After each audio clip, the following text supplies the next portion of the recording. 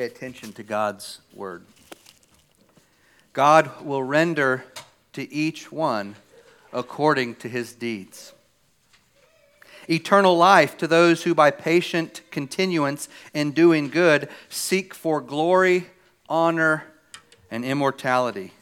But to those who are self-seeking and do not obey the truth, but obey unrighteousness, indignation and wrath, tribulation and anguish on every soul of man who does evil, of the Jew first and also of the Greek, but glory, honor, and peace to everyone who works what is good, to the Jew first and also to the Greek. For there is no partiality with God. Thus far, the reading of God's word. This is the word of the Lord. Amen. Let's pray and ask for him to bless the reading and hearing of it. Oh God, we do pray that your Spirit would work in us, work through your word and in us to change us, to transform us, to convert us, to draw us near to you, to make us more like Jesus, to give us the fear of the Lord, to increase our faith in Jesus. Please do these things even today for Christ's sake. Amen. Please be seated. I look forward to spending time with you all this afternoon. My family and I do have to leave immediately after the service for a family event, but look forward to coming back and dancing with you all. Well, with my wife, but with y'all. When you stand before your Creator on the day of judgment, what's the test by which God will judge you? What will God evaluate in you as he determines your eternal destination? Now, in sharing the gospel with people, you've probably found yourself telling them that their works cannot save them. You can't do enough good works to earn your way to heaven. But if someone, what if someone were to challenge you on that point by taking you to the words of Jesus in John 5, where he says in verses 28 and 29, "An hour is coming when all who are in the tombs will hear his voice and come out." He's talking about his voice, the Son of Man's voice. "And they will come out of the grave. Those who have done good will go to the resurrection of life, and those who have done evil to the resurrection of judgment." Is Jesus saying that doing good works is how we earn the resurrection of life?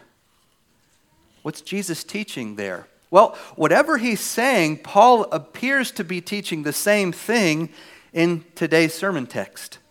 Again, the question is, when you stand before your Creator on the day of judgment, what's the test by which God will judge you? What will God evaluate in you as he determines your final and eternal destination? We might expect Paul to say that God will judge us on whether or not we've accepted Christ, whether we've received the righteousness of God in Christ, the righteousness that Jesus won for us on the cross. Right? That's maybe what we would want Paul to say here. No doubt he believed that. But instead, Paul says in verse 6 of Romans 2, God will repay each one according to his works. That's what the text says. To those who persevere in good works, Paul says, God will give eternal life. But to those who work what is evil, God will give eternal wrath. Paul agrees with Jesus in John 5. God's final judgment is according to works. So are Jesus and Paul denying that salvation is by grace alone, through faith alone, apart from works, lest any man should boast? Are they undermining that doctrine? Do they agree with the Roman Catholics that salvation is by faith plus works? Has Paul already forgotten what he wrote back in Romans 1, 16 and 17, where he adamantly taught that salvation is by faith alone, from start to finish, from faith to faith, he says. Well, some have used this passage and Jesus' words in John 5 to support some kind of justification on the basis of what we do, on salvation by works. But Jesus and Paul are making a very different point here.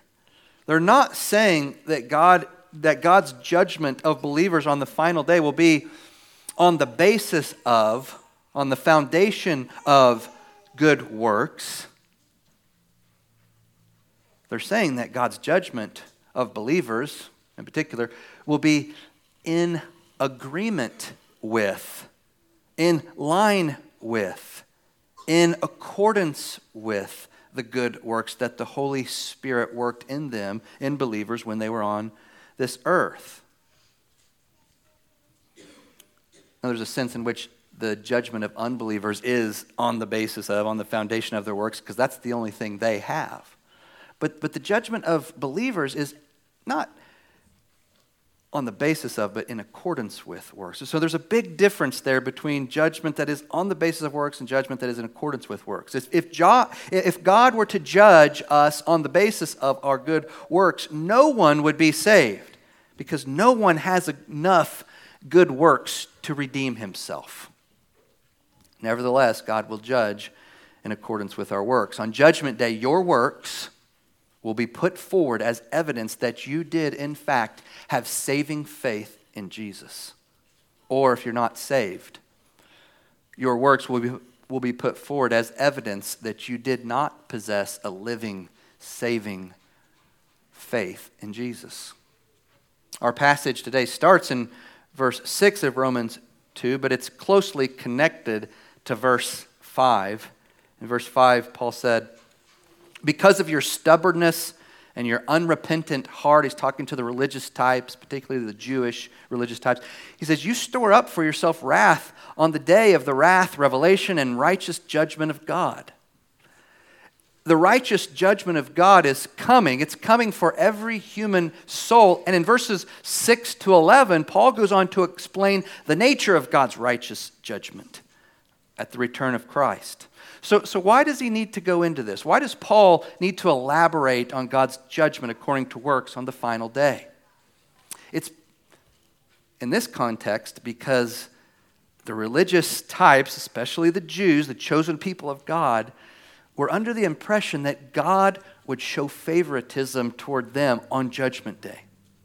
It's well documented that the Jews of Jesus' day believed that God was going to be partial toward them on the day of judgment because they were the chosen people of God and they were members of this covenant community.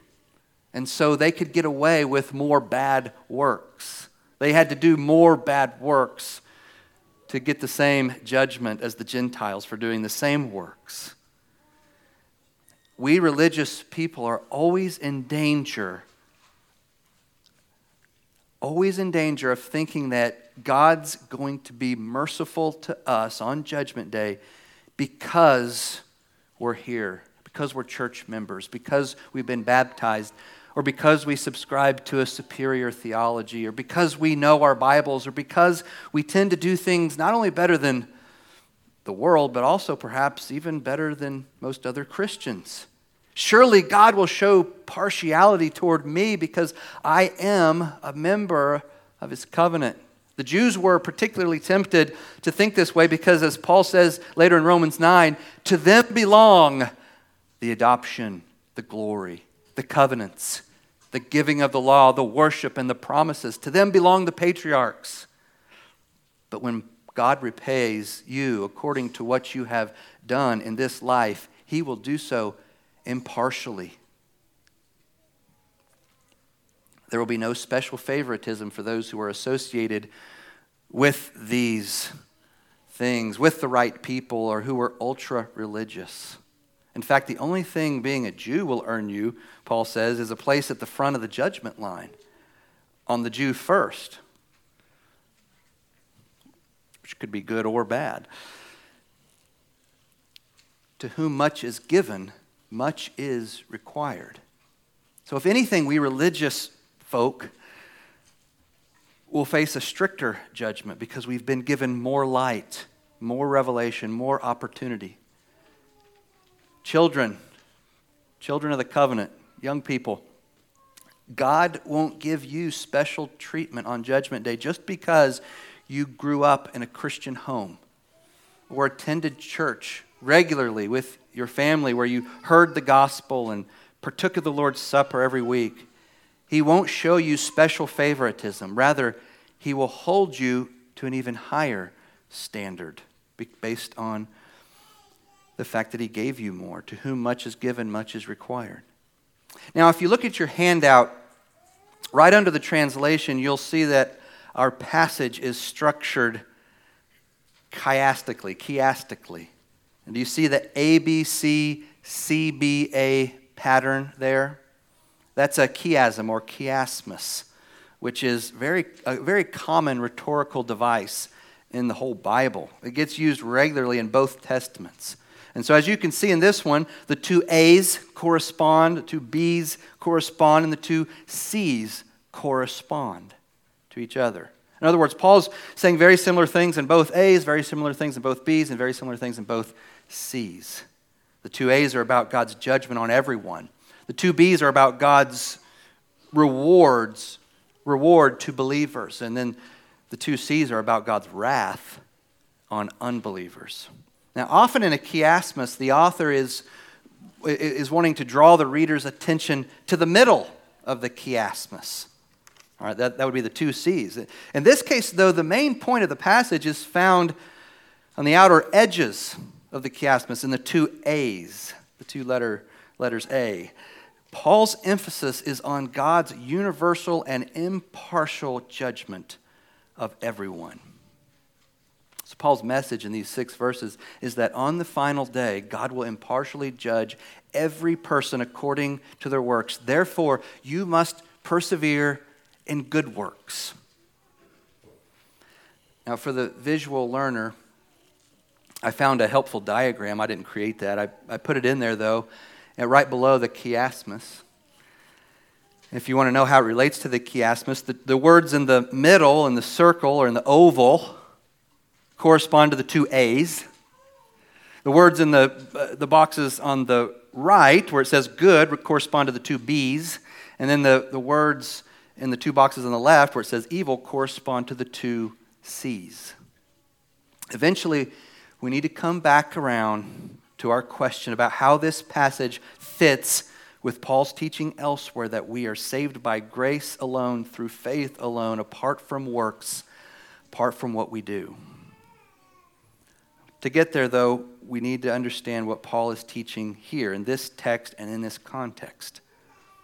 Paul isn't saying anything novel and anything new at all here.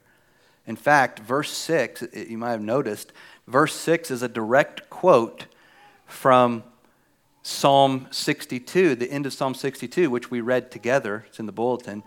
It's also a quote from Proverbs 24:12, which Bobby read earlier, right after the psalm.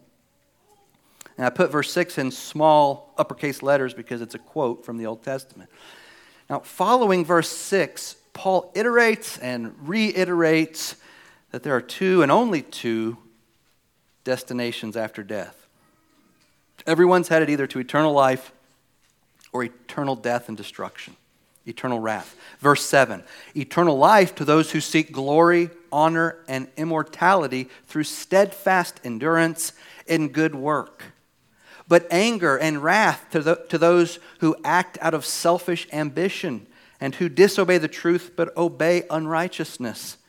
Verse 9 there in your handout. There will be affliction and distress on every human soul who works what is evil, on the Jew first and also on the Greek. But there will be glory, honor, and peace for everyone who works what is good, for the Jew first and also for the Greek. For there is no partiality with God. Paul doesn't only tell us about the two destinations, he also tells us about the two paths to these two destinations. They're two very different paths. The first path, and every one of us, every person in creation is on one of these two paths. Every one of us, every one of you is on one of these two paths. The first path is the path of the person who works what is good and continues in good work with steadfast endurance. An important word there, steadfast endurance, one word in Greek. steadfast endurance. This is the person who is walking in obedience and growing in godliness. He's killing sin and bearing fruit and doing good works. He's not perfect. Being on the right path, the path to eternal life, is not about perfection, it's about direction. It's not about perfection, it's about overall direction. I like to say it's about your trajectory. Either your trajectory is up and to the right or down and to the left. For you guys. Either you're moving upward and inward toward God, or you're moving downward and outward away from God. Those are the two paths. Verse 7 says that the saved person is seeking eternal life. He's pursuing God. His direction is Godward. Everyone is heading in a direction. Where are you headed? Are you seeking the Lord? Or are you trying to find glory, honor, immortality, and peace in this world and the things that were created? The first path ends in eternal life. It culminates in glory, honor, immortality, and peace. And those four words are important. Those are the four words Paul uses in verse 7 and verse 10, the two B's in the chiasmus. Glory, honor, immortality, and peace. Glory and honor get mentioned twice, you'll notice. Those four words summarize eternal life. Glory has to do with the glory God will share with us when He raises us from the dead at the return of Christ so that we become like Jesus.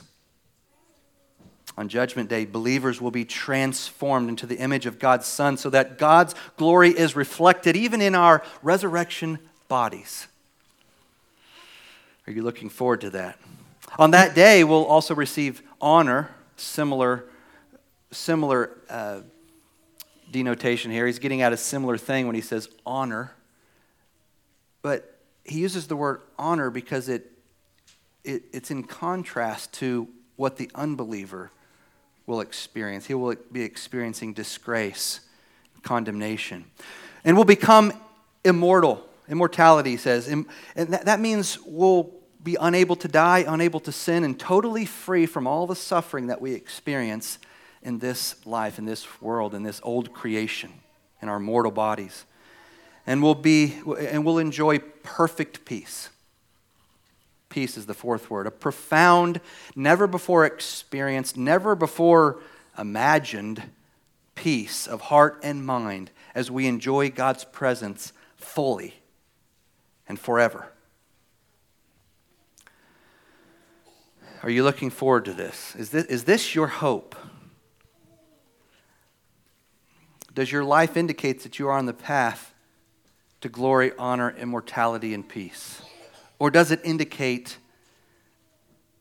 that you're on the other path?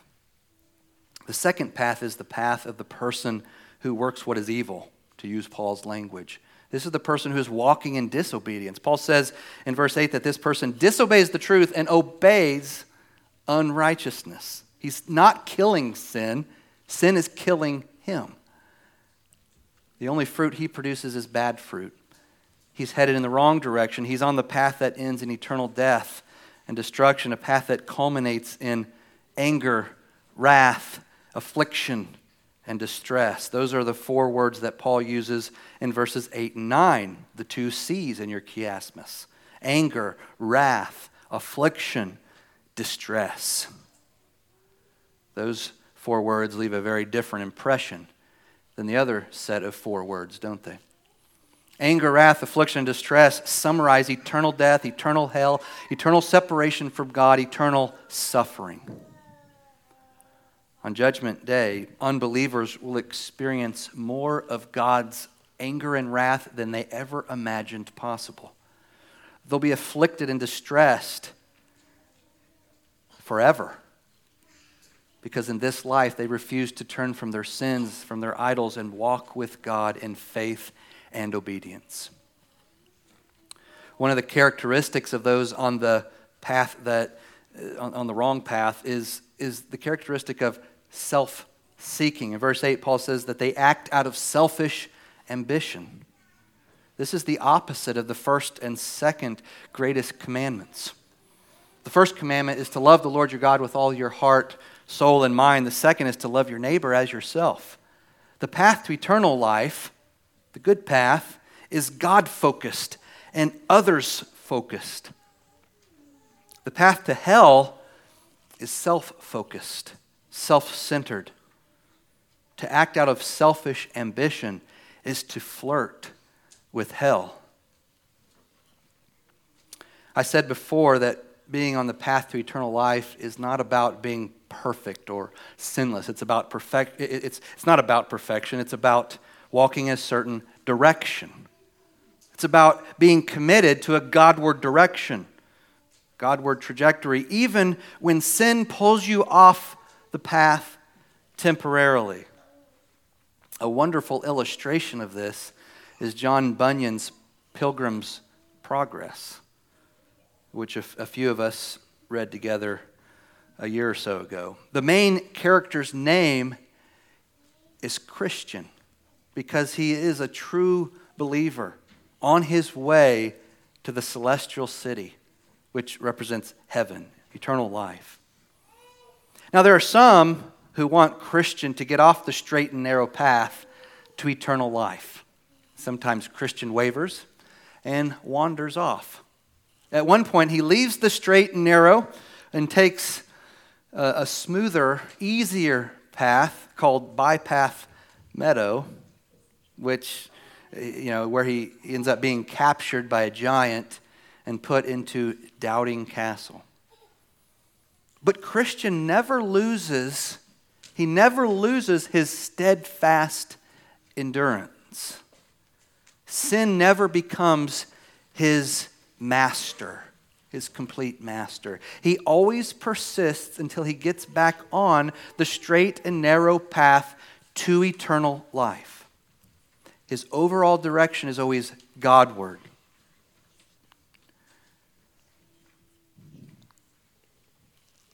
It's always heavenward. His sin never takes him completely off course. The life of the Christian, you see, is a life characterized by seeking eternal life and working what is good. The overall movement of the Christian life is inward and upward toward the throne of God. That may not be obvious if you take one tiny slice of that life, but when you look at the whole life, you see the trajectory, the movement, the direction. We see another picture of this in Psalm 1.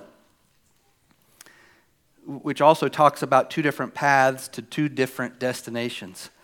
The path of the righteous person in Psalm 1 leads to life and blessing, while the path of the unrighteous person leads to death and destruction. Listen to all these actions that characterize the righteous person in Psalm 1. He doesn't walk in the counsel of the wicked. He doesn't stand in the path of the sinners. He doesn't sit with scoffers. He delights in God's law. He meditates on God's law day and night. The righteous man is known by his works of righteousness. He's known by his fruit. He is like a tree planted by streams of water that yields its fruit in its season, and its leaf does not wither. The other path is the one walked on by workers of wickedness. The wicked are not so, but are like chaff that the wind drives away. Therefore, the wicked will not stand in the judgment, nor sinners in the congregation of the righteous. For the Lord knows the path of the righteous, but the path of the wicked will perish. The path of those who do righteousness, the Lord knows, but the path of those who do wickedness, did I say righteousness the first time? Wickedness, it will perish. So there's two paths, those who do righteousness, those who do wickedness.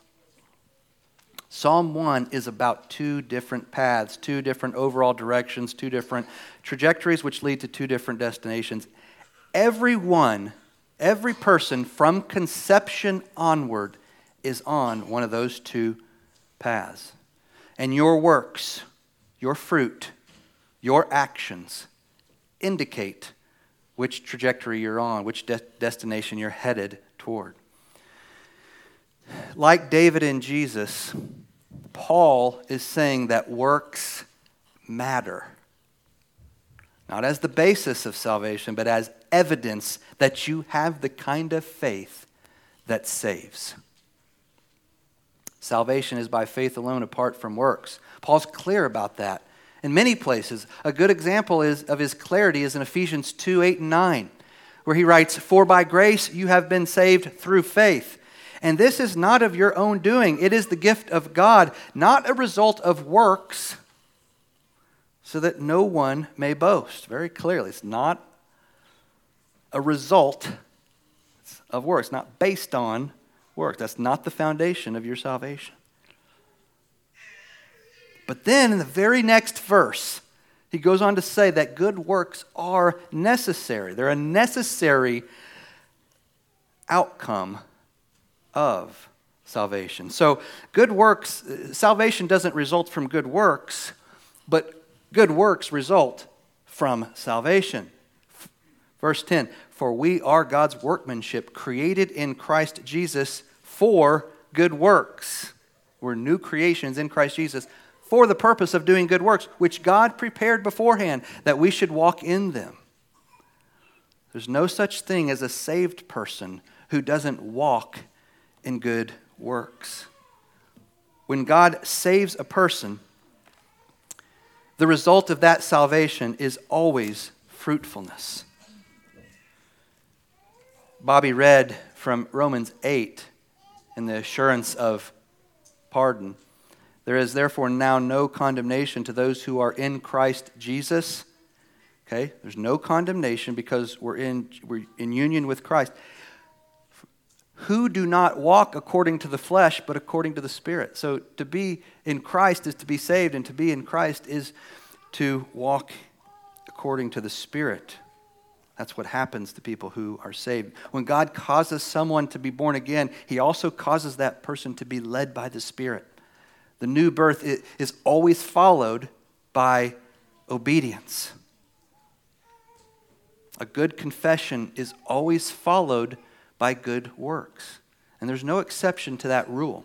There's never been one exception to that rule. There never will be one exception to that rule. A good confession is always followed by good works. When God saves, He also sanctifies. When you experience the saving grace of God, you will inevitably experience growth in godliness. And because there are no exceptions, on Judgment Day, your works will tell all. They will indicate the path that you were on in this life.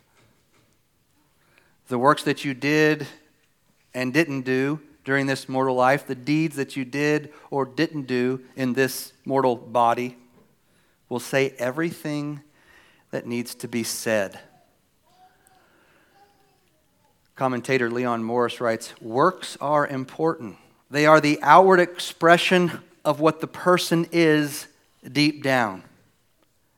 In the believer, they are the expression of faith. In the unbeliever, they are the expression of unbelief." Good works don't earn salvation, but they are essential evidence that you are on the path to glory, honor, immortality, and peace. You'll be judged in accordance with your works one day. And on that day, your works will reveal to God whether your faith in Christ was genuine. God sees all. So if your Christianity is a sham, if it's an empty confession, a dead faith, as James calls it, without works, then your masquerade will be exposed on Judgment Day. At the bottom of your handout, I put some verses that you can look up today or later this week to read about the final judgment according to works as it applies to the saved and the unsaved.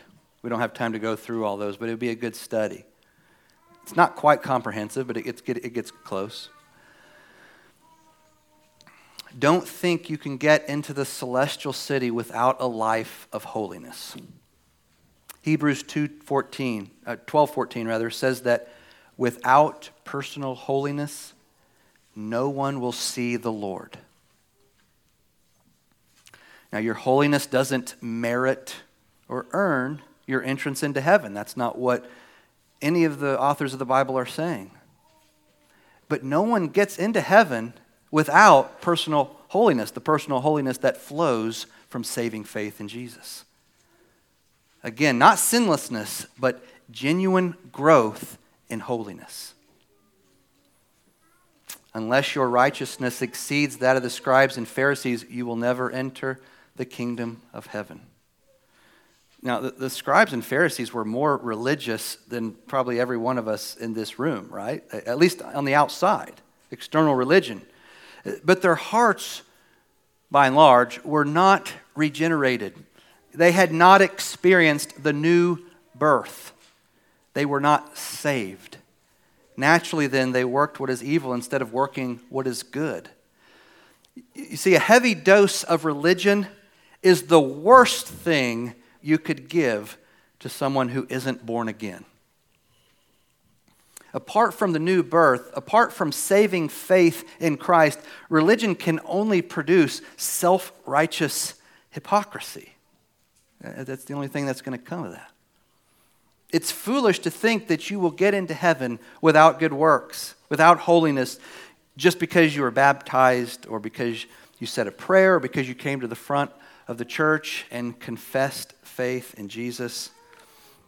Those are all good things to do. But Jesus said, "Not everyone who says to me, 'Lord, Lord,' will enter the kingdom of heaven, but the one who does the will of my Father who is in heaven." So a confession, "Lord, Lord," is not enough if it's not matched with doing the will of the Father in heaven. On that day, many will say to me, "Lord, Lord, did we not prophesy in your name and cast out demons in your name and do mighty works in your name?" Mighty works. "And then I will declare to them, 'I never knew you. Depart from me, you workers of lawlessness.'" See, the good works God is looking for are the ones that flow from a changed heart. Otherwise, a work that looks a lot like a good work is a work of lawlessness. It's not a work that pleases God because it's not flowing from faith, from a changed heart. Genuine conversion means that God has taken out your heart of stone and replaced it with a heart of flesh. And if the direction of your life is not to work what is good out of love for God, you need to repent of your sins and turn to Jesus for the salvation that is full and free in Him. Children, I want to address you again. I'm talking to the young people, those of you who are teenagers or down, even the single-digit guys and gals. Make sure you hear what the Apostle Paul is saying in this passage. Make sure you hear what Paul is saying to all of us, but maybe especially to those of you who were born in a Christian family, raised in the church. Those of you who come to church every week. You've been given much, and so you especially need to heed Paul's instruction. Your temptation, children, will be to coast, to rest on your laurels, to just assume that you're good because you're in this environment, to take your salvation in Christ for granted, to presume upon it. You'll be tempted to think that you're good, right? You're good with God just because you're in this community. You've been baptized, right? Every week you get to come to the Lord's table, to eat with Jesus, to eat with His people. You get to hear God's word, you sing God's word, you get to pray God's word.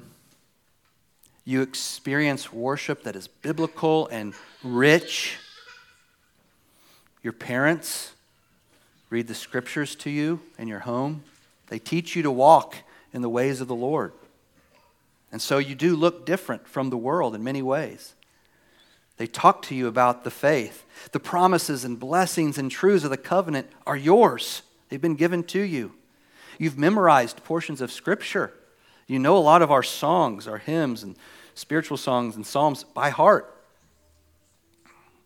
To borrow Paul's language from Romans 9, to you belong the adoption, the glory, the covenants, the giving of the law, the giving of the Scriptures, the worship, and the promises.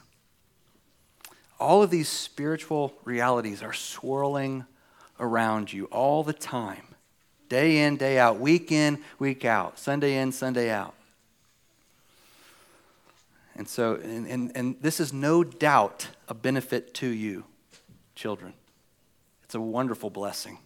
You've been given very, very much indeed. But you see, all of these gospel blessings are of no good to you. Listen, children, all of these gospel blessings are of no good to you unless they land in your heart. Unless they land in your heart and stay planted there. If the Scriptures and songs and prayers and confessions and bread and wine and family worship are just swirling around you, but they never land on a soft, receptive heart, they do you no eternal good. The gospel must be received by all of us. The gospel must be received in your hearts. It must be received in your heart the way good soil receives a seed, right? You ever planted a garden, planted seeds? You got to have good soil. When God's word lands in the soil of your heart, it must grow roots and spring up and bear much fruit. James 1 says, humbly accept the word planted in you. Some of you have had the word planted in you from infancy. Some of us from later in life on. Humbly accept the word planted in you, which can save you. Do not merely listen to the word and so deceive yourselves. Do what it says. Anyone who listens to the word but does not do what it says is like someone who looks at his face in a mirror and after looking at himself goes away and immediately forgets what he looks like. But whoever looks intently into the perfect law that gives freedom and continues in it, not forgetting what he has heard, but doing it, they will be blessed in what they do and their actions. I've seen a lot of covenant children baptized in my life. Sadly, not all of them have continued in the faith. Some of them turn out to be like the rocky soil in the parable of the sower. The seed that fell on the rocky soil sprang up. It looked a lot like the other plants springing up, but eventually it withered. It withered away because there was no moisture. It lacked moisture. Jesus says that those on the rocky soil are the ones who receive the word with joy when they hear it, but they have no root. They have faith for a while, but in the time of testing they fall away. Luke 8:13. Some of the covenant children I've seen baptized turn out to be like the thorn-infested soil.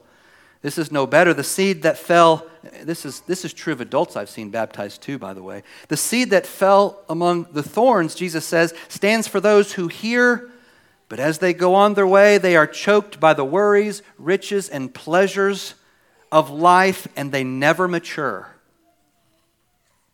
Children and adults, but children, I'm talking to you right now. I want you to be like the good soil, the final soil in that parable, which grew and yielded a crop.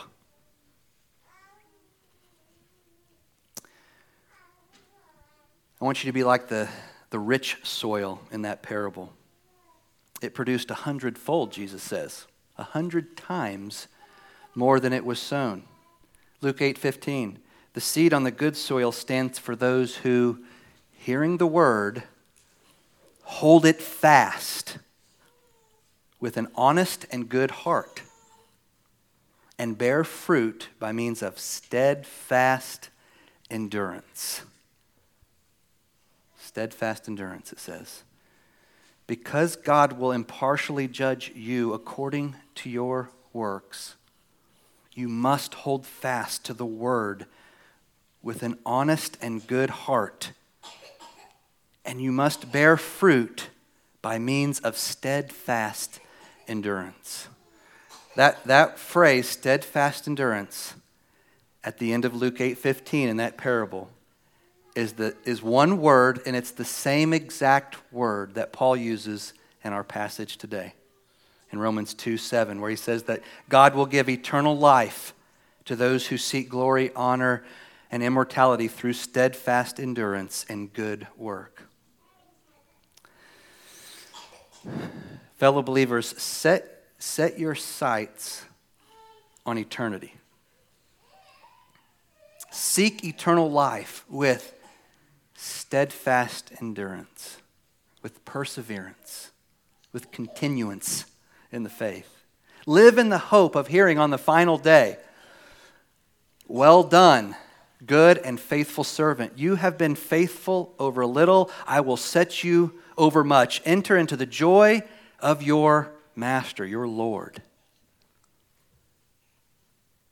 How would you have lived differently last week or last month or last year if you had been thinking regularly about the day when you will stand before the judgment seat of God? Would you have spent your time differently? Would you have watched your words better? Would you have lived your life less for yourself and more for God and others? If God promises eternal rewards for those who work what is good, it's foolish for us to live only or primarily for this short life. Live to hear, "Well done." Live to hear, "Well done," from the one who knows your heart better than you do and who sees everything you think, say, and do. Let's pray. Oh God, we thank you for your mercy in Jesus. We thank you that you have rescued us from our enslavement to sin and death. You have rescued us from the grip of the devil, and you have given us eternal life even now as we walk with Jesus and trust in him and obey him. Help us from this day forward to live more and more like those who have been saved. Give us, by your Spirit working through us, by your grace alone, give us good works. Produce fruit in us by your power that works in us and through us to accomplish your will. We need this. We depend on you not just to save us, we depend on you to sanctify us, to give us that growth in godliness and in holiness, without which no one will see you. And so work that in us until the very end. Give us steadfast endurance in Jesus, we pray, for his sake. Amen.